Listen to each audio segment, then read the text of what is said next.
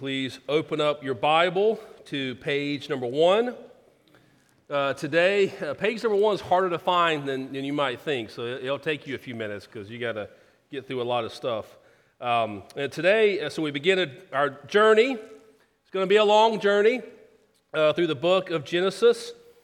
After the first service, a mother of an 8th grader texted me and said, "Hey, Richard, just so you know, we're placing bets on how long this series is going to go." And she said, my son, who's in 8th grade, he's wondering if he's going to graduate high school before this is over. And I said, listen, assure him that it will be done by the time he graduates high school, most likely. So it's going to be a long series. I'm sure we're going to take some breaks here or there. But my plan is to push fairly hard through Genesis chapter 11 before we consider taking a first break from Genesis. So Genesis chapter 1, the scriptures in both the Old Testament and the New Testament affirm that Genesis is a message from God to his people through his servant Moses. And it's crucial that we know and that we understand and that we seek to live faithfully in light of what we find in the book of Genesis, and most especially what we find in the opening verses, in this opening chapter, and the opening few chapters of Genesis. So I've got several quotes I want to read throughout this sermon, although it's not an overly long sermon, but several quotes. This is the first of them, and it's a few paragraphs, but it's very helpful, I think, as we begin our journey into Genesis. And this is from retired seminary professor Richard Belcher. He says, Genesis 1:1 to 11:9 sets forth foundational truths concerning the character and role of human beings within the world God has created. These chapters are vital because if people do not understand the basic truths laid out here, then they will operate from a worldview that is distorted. Without understanding the goodness of God's creation, people will either conclude that material things are bad, or they will pursue material things as the highest good without recognizing the boundaries God the Creator has established for his creation. Without recognizing the nature of sin, people will not be effective in living with other human beings, in establishing policies to deal with human behavior, and in understanding God's solution to the problem. And finally, without understanding the character of God, people will conclude that God is unjust in his judgment, and they will not see his gracious pursuit to establish his people through the fulfillment of his promises. If people do not understand Genesis 1 to 11, they'll be operating with a distorted view of their own life and the world in which they live. And I think he's right. And I think a distorted view, a wrong view, a faulty view, flawed view of Genesis chapters 1 to 11 is in many ways, we see the impacts of that every day around us. And not just in our city, in our world, outside the walls of the church, but we see it even within churches. That's important that we think well and faithfully about the book of Genesis, that it really does matter. Now, we're going to take it slow through these opening verses of Genesis because they have a lot to say. There's a lot we need to know, a lot we need to understand, a lot we need to live in light of. Now, we're not always going to take it as slow as we're going to take it today, because today, even though it's printed that we're going to go Genesis 1:1, which you may not think is a lot, we're actually going to make it about halfway through that. Okay, so we're going to make it to 4 words today. Okay, 4 words. And but I think you'll see that these are 4 very, very important words, and there's more than enough for us to consider. So hear now God's holy, inspired, inerrant, infallible, life-giving word. Genesis chapter 1, verse 1. In the beginning, God created the heavens and the earth. This is the word of the Lord. And it's absolutely true.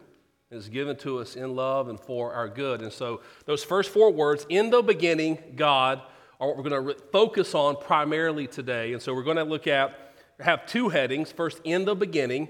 We'll spend a little bit of time there. And the majority of the sermon today is going to be on the one word, God. And I hope that you'll see, if you're not already convinced, that one word, God, is a pretty important word. There's a whole lot that's there. It's a whole lot for us to understand. A whole lot that it's important that we get right about who God is, about his character, about his promises. So in the beginning, God. So first, in the beginning, looking at Genesis 1:1, the first verse of the Bible speaks of the beginning. And that is the absolute beginning of the universe, of history. The beginning of God creating the cosmos, the heavens and the earth, all things. Pastor Richard Phillips says these opening words form the initial basis for a Christian worldview. That there was a beginning means that things have not always been. Matter and life have a definite beginning. And by identifying that origin, we learn vital truths about them. Now, up until the 1950s, scientists widely believed in a steady state theory of the universe, which they believed had always existed. However, the steady state theory was replaced in the years after Edwin Hubble made the observation that stars and galaxies are moving away from one another, which was interpreted as evidence that there was a definite beginning of the universe. Right? A big bang, which launched matter into all the various directions. And today, the Big Bang is the leading scientific theory of how the universe was created. Now, full disclosure, I'm not an astronomer or a physicist or a geologist or any type of scientist, but my understanding of the Big Bang theory is that supposedly around 13.7, 13.8, give or take, billion years ago, there was nothing, and then there was an explosion, a Big Bang at a single point. And that event caused everything. Now, again, I'm only a pastor. I have degrees in math and in theology. But this theory raises questions that I don't believe it can answer. And yet that it has to, that must be answered. For example, what or who caused this Big Bang? We have to wrestle with that. We have to wrestle with, do we really believe that it's rational and logical to believe that something came from nothing if we can only explain such an event with natural and material causes that exclude the supernatural work of an eternal creator God? Right, these are big questions. Now, the first verse of the Bible speaks of the beginning. Right, that is the absolute beginning. And as we've already heard today, right, the Bible doesn't point to a naturalistic, materialistic, impersonal, and mysterious Big Bang theory. The Bible points to God. The old Bible commentator Matthew Henry, he says this: the first verse of the Bible gives us a surer and better, a more satisfying and useful knowledge of the origin of the universe than all the volumes of the philosophers. The lively faith of humble Christians understands this matter better than the elevated fancy of the greatest minds. So this beginning is the beginning of God creating the cosmos, the heavens and the earth, all things. In the beginning. Now our second heading, where we'll spend the rest of our time, God. Genesis 1:1. In the beginning, God created the heavens and the earth. So it's so important that we not miss what the first verse of the Bible is teaching us. Right? Before the beginning of the cosmos, before the beginning of the universe, before the beginning of history, God was there. In the beginning, God. The Old Testament theologian Derek Kidner said, it's no accident that God is the subject of the first sentence of the Bible, for this word dominates, the word God dominates the whole chapter, catches the eye at every point of the page, is used some 35 times in as many verses of the story. The passage, indeed the book, is about him, first of all. To read it with any other primary interest, which is all too possible, is to misread it. And that's important, guys. We need to keep that in mind as we come to Genesis 1. Right? To read Genesis 1, looking for the answers to the questions that we want to ask, is going to end up leading you to misread Genesis 1 and to miss the point. The point, theologian Lane Tipton says, the central concern of Scripture is the glory of the self-contained triune God. Not man, not the earth, not the age of the earth, not angels, not Satan, but God himself. You see, the subject of God is the most important subject there is. Right? Every other subject depends on what we know about God, what we believe about God. I mean, what you think about yourself depends on who you think God is. How you treat one another largely depends on what you believe about God. How you treat your spouse, how you raise your kids determines, what you believe about God. I mean, do you believe that? That what you believe about God, your own doctrine of God, matters that much. It impacts everything. Pastors and theologians throughout the centuries, they've known this. Right? And it's hard for us to wrap our minds around it because in 2024, we tend to focus so much on what we perceive to be our felt needs. We don't even realize that having a faithful understanding of who God is, that's one of the greatest needs that we have. Many of you have heard of Charles Spurgeon, famous prince of preachers. He had a famous 38-year preaching ministry at New Park Street Chapel in London, and in his first sermon there, as a 19-year-old, he began the sermon by saying, "The highest science, the loftiest speculation, the mightiest philosophy which can ever engage the attention of a child of God is the name, the nature, the person, the work, the doings, and the existence of the great God whom he calls his Father. There's something exceedingly improving to the mind in a contemplation of the divinity. It's a subject so vast that all our thoughts are lost in its immensity, so deep that our pride is drowned in its infinity. But while the subject humbles the mind, it also expands it. Nothing will so enlarge the intellect, nothing so magnify the whole soul of man as a devout, earnest, continued investigation of the great subject of the deity."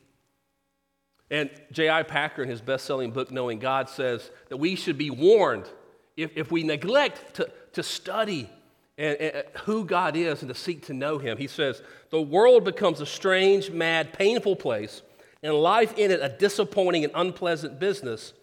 Disregard the study of God, and you sentence yourself to stumble and blunder through life blindfold, as it were, with no sense of direction, no understanding of what surrounds you. This way, you can waste your life and lose your soul." So here at the very beginning of this study of Genesis, I want to ask you the question, okay, how well do you know your God? How well do you know him? Do you feel like you know him? Do you feel like you know him well? See, what we believe about God matters. It impacts the way that we pray. Right, Axel leads us in prayer this morning. You listen to him pray, that you can learn from Axel what he believes and thinks about God by the way that he prays. Right, what we believe about God impacts the way we pray. It impacts how we read our Bibles.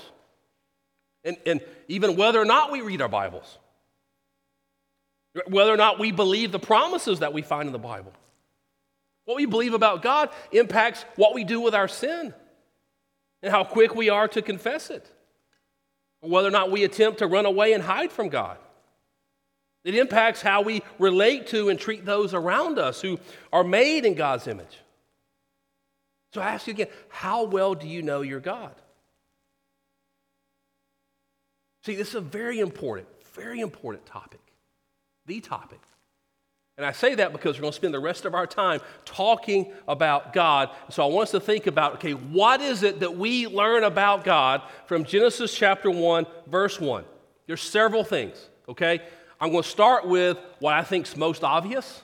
They're going to move to what we maybe have never thought about before, okay? So first, what do we know about God? The first thing, God is eternal. God is eternal. Before the beginning, there was God. We see it in Genesis 1:1. Moses also writes the same thing in Psalm 90, verse 2. Before the mountains were brought forth, or wherever you had formed the earth and the world, from everlasting to everlasting, you are God. Right? God is the Alpha and the Omega, the beginning and the end. That our God and His glory is from everlasting to everlasting, enduring forever. See, God is not Himself part of the creation. That He's so far above it. All things come from Him, and all things in different ways return to Him, as He is everlasting and eternal. Now, if you grew up Presbyterian, then you may even remember this. You may remember really your first introduction into theology was most likely by way of the Children's Catechism. And if you've been coming to this church for some time and you've had young kids, my guess is you've even tried to use the Children's Catechism with your children. I mean tried because we all successfully make it through the first few questions, right? And then we think, oh, this is really fun. They're learning so much. And then we realize, okay, this is going to take some serious dedication to make it all the way through, this list of questions. But the first ones, we get going good, right? So, who made you? And we know the answer is? Okay, we got to, all right, Angela, we got to get some catechisms going again. Okay, so who made you? God. What else did God make? God made all things. Why did God make you in all things? For His own glory. That's right. And about that time then, one of our children will ask us, okay, Mom, Dad, but who made God? Right? And the answer, of course, is no one made God. God has always existed. And the theological word for this is God's aseity. Or put more plainly, God is self-existing. God exists eternally in and of Himself.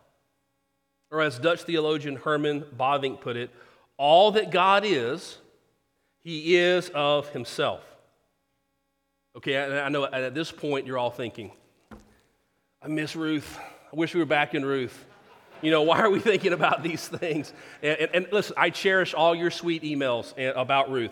But I know this can be a challenge, okay, to wrap our minds around, but it's worth it for us to seek to wrap our minds around this. Okay? All that God is, He is of Himself. God exists eternally in and of Himself. Okay, listen to this following quote by R.C. Sproul. I think it helps to bring this down to street level for many of us.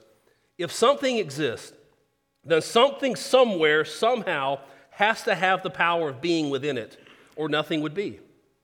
Why is there something rather than nothing? What or where is self-existent reality? The Scriptures answer that question on the very first page of the Old Testament. In the beginning, God created the heavens and the earth. The first affirmation of Christianity is that God is the creator, that God alone is eternal, that God alone has aseity, that God alone has self-existence. God alone has the power of being within Himself. So the first thing we see in Genesis 1:1, that God is eternal. The second thing we see, and again, I think we can get there pretty quickly, pretty easily, is that God is almighty.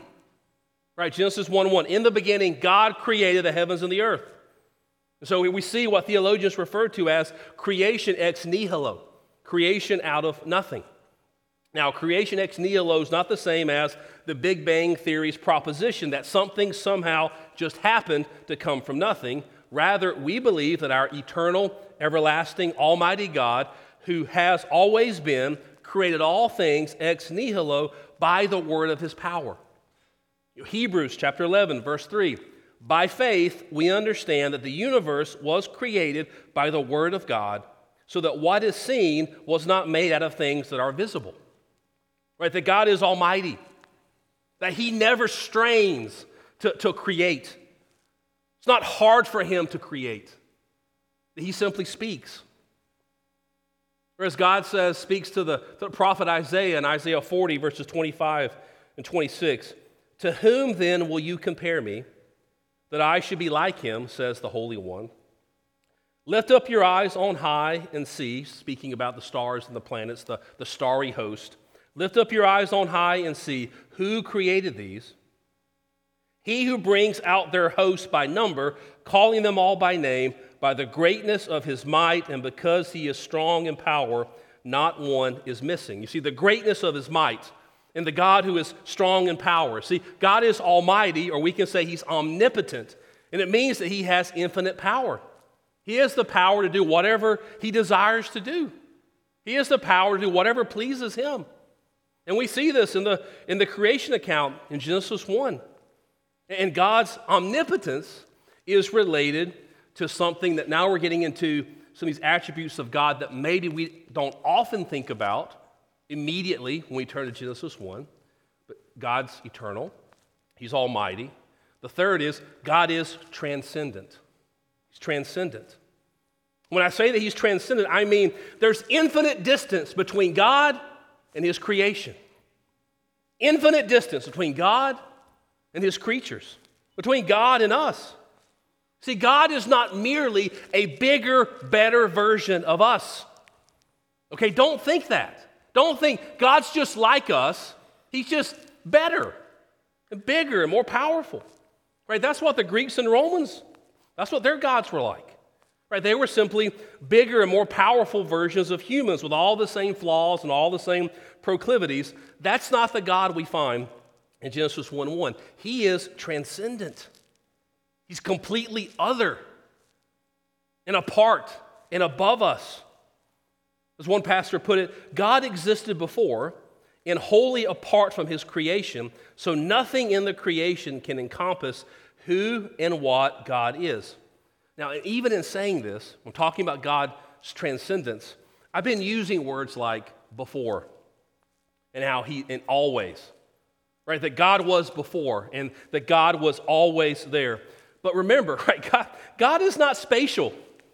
He enters into space. He's not temporal. He enters into time. Right? He's transcendent and he's wholly other.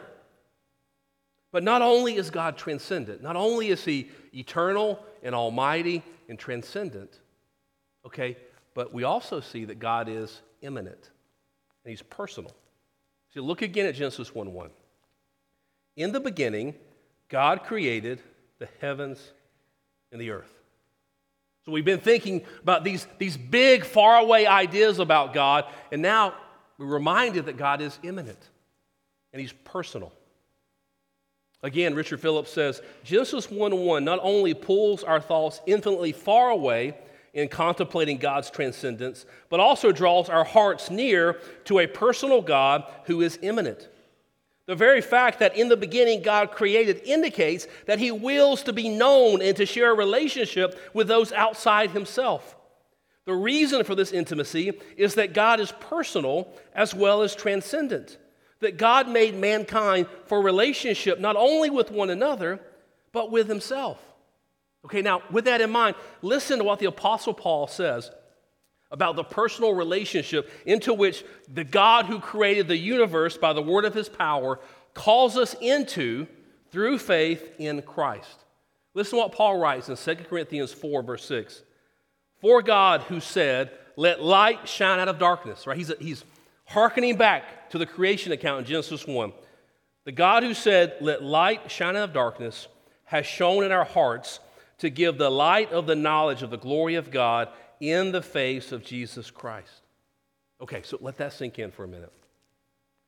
The eternal, almighty, transcendent God is also personal. He knows you. He knows me. And he calls us by name into a saving relationship with him through faith in Jesus Christ. Then this leads to another important truth about God that helps us understand how God is immanent and to understand that correctly. So he's almighty, or he's eternal, he's almighty, he's transcendent, he's immanent. And maybe you would not think about this, but I want you to think about it now. Genesis 1:1 teaches us that God is also self-sufficient. He's self-sufficient. He doesn't depend on anything outside of himself, since he is complete in himself. Theologian Lane Tipton says, while man is a creature in absolute need of the triune God, mean, we are not self-sufficient. Not one of us. We're in absolute need of the triune God. The triune God does not need man at all. Okay, that's not meant to hurt your feelings, okay? God loves you, knows you by name. The triune God does not need man at all. Man cannot add to God's glory or embellish his grandeur because God is self-contained. Therefore, while it's true that God desires and loves the things he's made, God did not create the universe or the earth or even us because he was lacking something in himself that he was seeking through anything he created. Okay, so to try to, again, understand this, Richard Phillips says, God simply desired to manifest the perfections of his glorious attributes through creation, then through redemption. Yet this desire for glory does not arise from a need as though God did not eternally possess infinite glory. Therefore, all that God needs, he already possesses eternally. You and I have necessary relationships, like we do. We need air and food in order to survive. We need shelter, companionship, honest work in order to be healthy. In contrast, the God who created the universe does not have needs, but eternally possesses infinite blessing in himself. It is certainly true that God desires to bring us into a personal relationship of love with himself, but this is not because he needs love.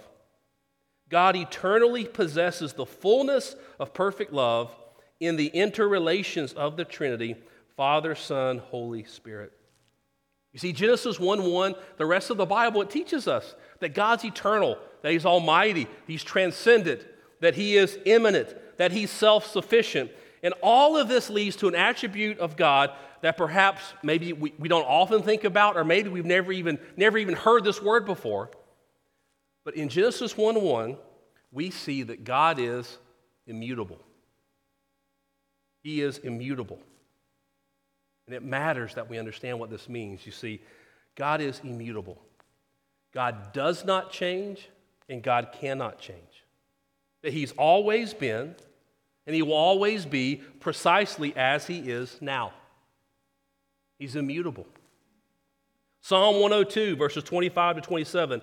Of old you laid the foundation of the earth, and the heavens are the work of your hands. They will perish, but you will remain. They will all wear out like a garment. You will change them like a robe, and they will pass away. But you are the same, and your years have no end. Okay, all created things, all creatures, I hate to break it to you, even us, we're quite mutable. And we all eventually, we wear out. We wear out like garments. We wear out like old clothes. But not God. Our God is the same yesterday, today, forever. His years have no end. He's eternal. He's everlasting. He's immutable. You know, Malachi chapter 3, verse 6. For I, the Lord, do not change. Do not change. Theologian A.W. Pink says, God has neither evolved, grown, nor improved. All that he is today, he has ever been, ever will be. He cannot change, for he is already perfect. And being perfect, he cannot change for the worse. He is perpetually the same. He only can say, I am that I am. It's one of the reasons why that name, which perhaps you thought was so odd, coming out of the burning bush back in Exodus 3, doesn't it make sense? That I am who I am. God's immutable. Who he is today is who he's always been. He does not change. He cannot change. Now, what do we make of this? Okay, what difference does this make in our lives? I mean, what difference is all of this going to make in my life, this upcoming Wednesday afternoon at 4 p.m.? Friends, it potentially could make, at that time, all the difference in the world. See, if we begin to understand this, it makes a huge difference. I'm going to give you 2 words as we wrap up. 2 words to think about in terms of application. They both happen to begin with the letter C. First, there's great comfort. There's great comfort. Right? Knowing that our God is eternal, almighty, transcendent, immanent, self-sufficient, and immutable, provides great comfort to the Christian. I mean, think about what difference it makes when you begin to pray during a time of great need, and you're praying to the eternal, almighty, transcendent, immanent, self-sufficient, immutable God who never ever changes, who can't change. I mean, this is the God that the psalmist lift his eyes to cry out to in Psalm 121. I lift my eyes to the hills. From where does my help come? My help comes from the Lord who made heaven and earth. Right? Our hope is placed in our everlasting, all-powerful, unchanging God. He can never deceive us. He'll never falter. He'll never be unfaithful. That his plans and his promises, they never change. And praise God that's true, because think about what that would mean if our God was not immutable. He was always, all of this was, there's always these variations, always changing. I mean, where would we fix our hope if our God was finite and limited, temporal? Where would our hearts and souls find comfort if God was ever changing? Where would our hearts and souls find comfort if there was a chance that God might change? I mean, praise God, we never ever have to worry about that. Right? The truth about God's nature and attributes that we have discussed today are why the Apostle Paul can write these incredible words at the end of Romans chapter 8 in verses 38 and 39. Paul says, "For I am sure that neither death nor life, nor angels, nor rulers, nor things present, nor things to come, nor powers, nor height, nor depth, nor anything else in all creation will be able to separate us from the love of God in Christ Jesus our Lord." Right? Why can Paul write this? Because God is transcendent. He's so far above and other than and apart from creation. See, dear Christian, God loves you. And He knows you. He knows you by name. And praise God that this eternal, almighty, transcendent, self-sufficient, immutable God loves you in such a way that there is nothing in all creation, nothing above, nothing below, nothing though nothing that can separate you from His love in Christ Jesus.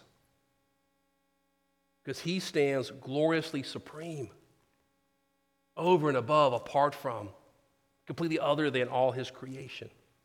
It's a great comfort. But the other C word is that this is a challenge. You see, this is a big God we're talking about. I know we only talked about 4 words, in Genesis 1, but this is a big God. It's a big God who's a great comfort whenever you know Him. This big God is a great comfort whenever you know His love, you know His mercy, you know His grace. But you see, a big God like this, the one true God, He is not a God that you can escape. He's not a God that you can ignore. You see, His word matters. And His judgments matter. So the challenge is for us to be honest and say, do we know this God?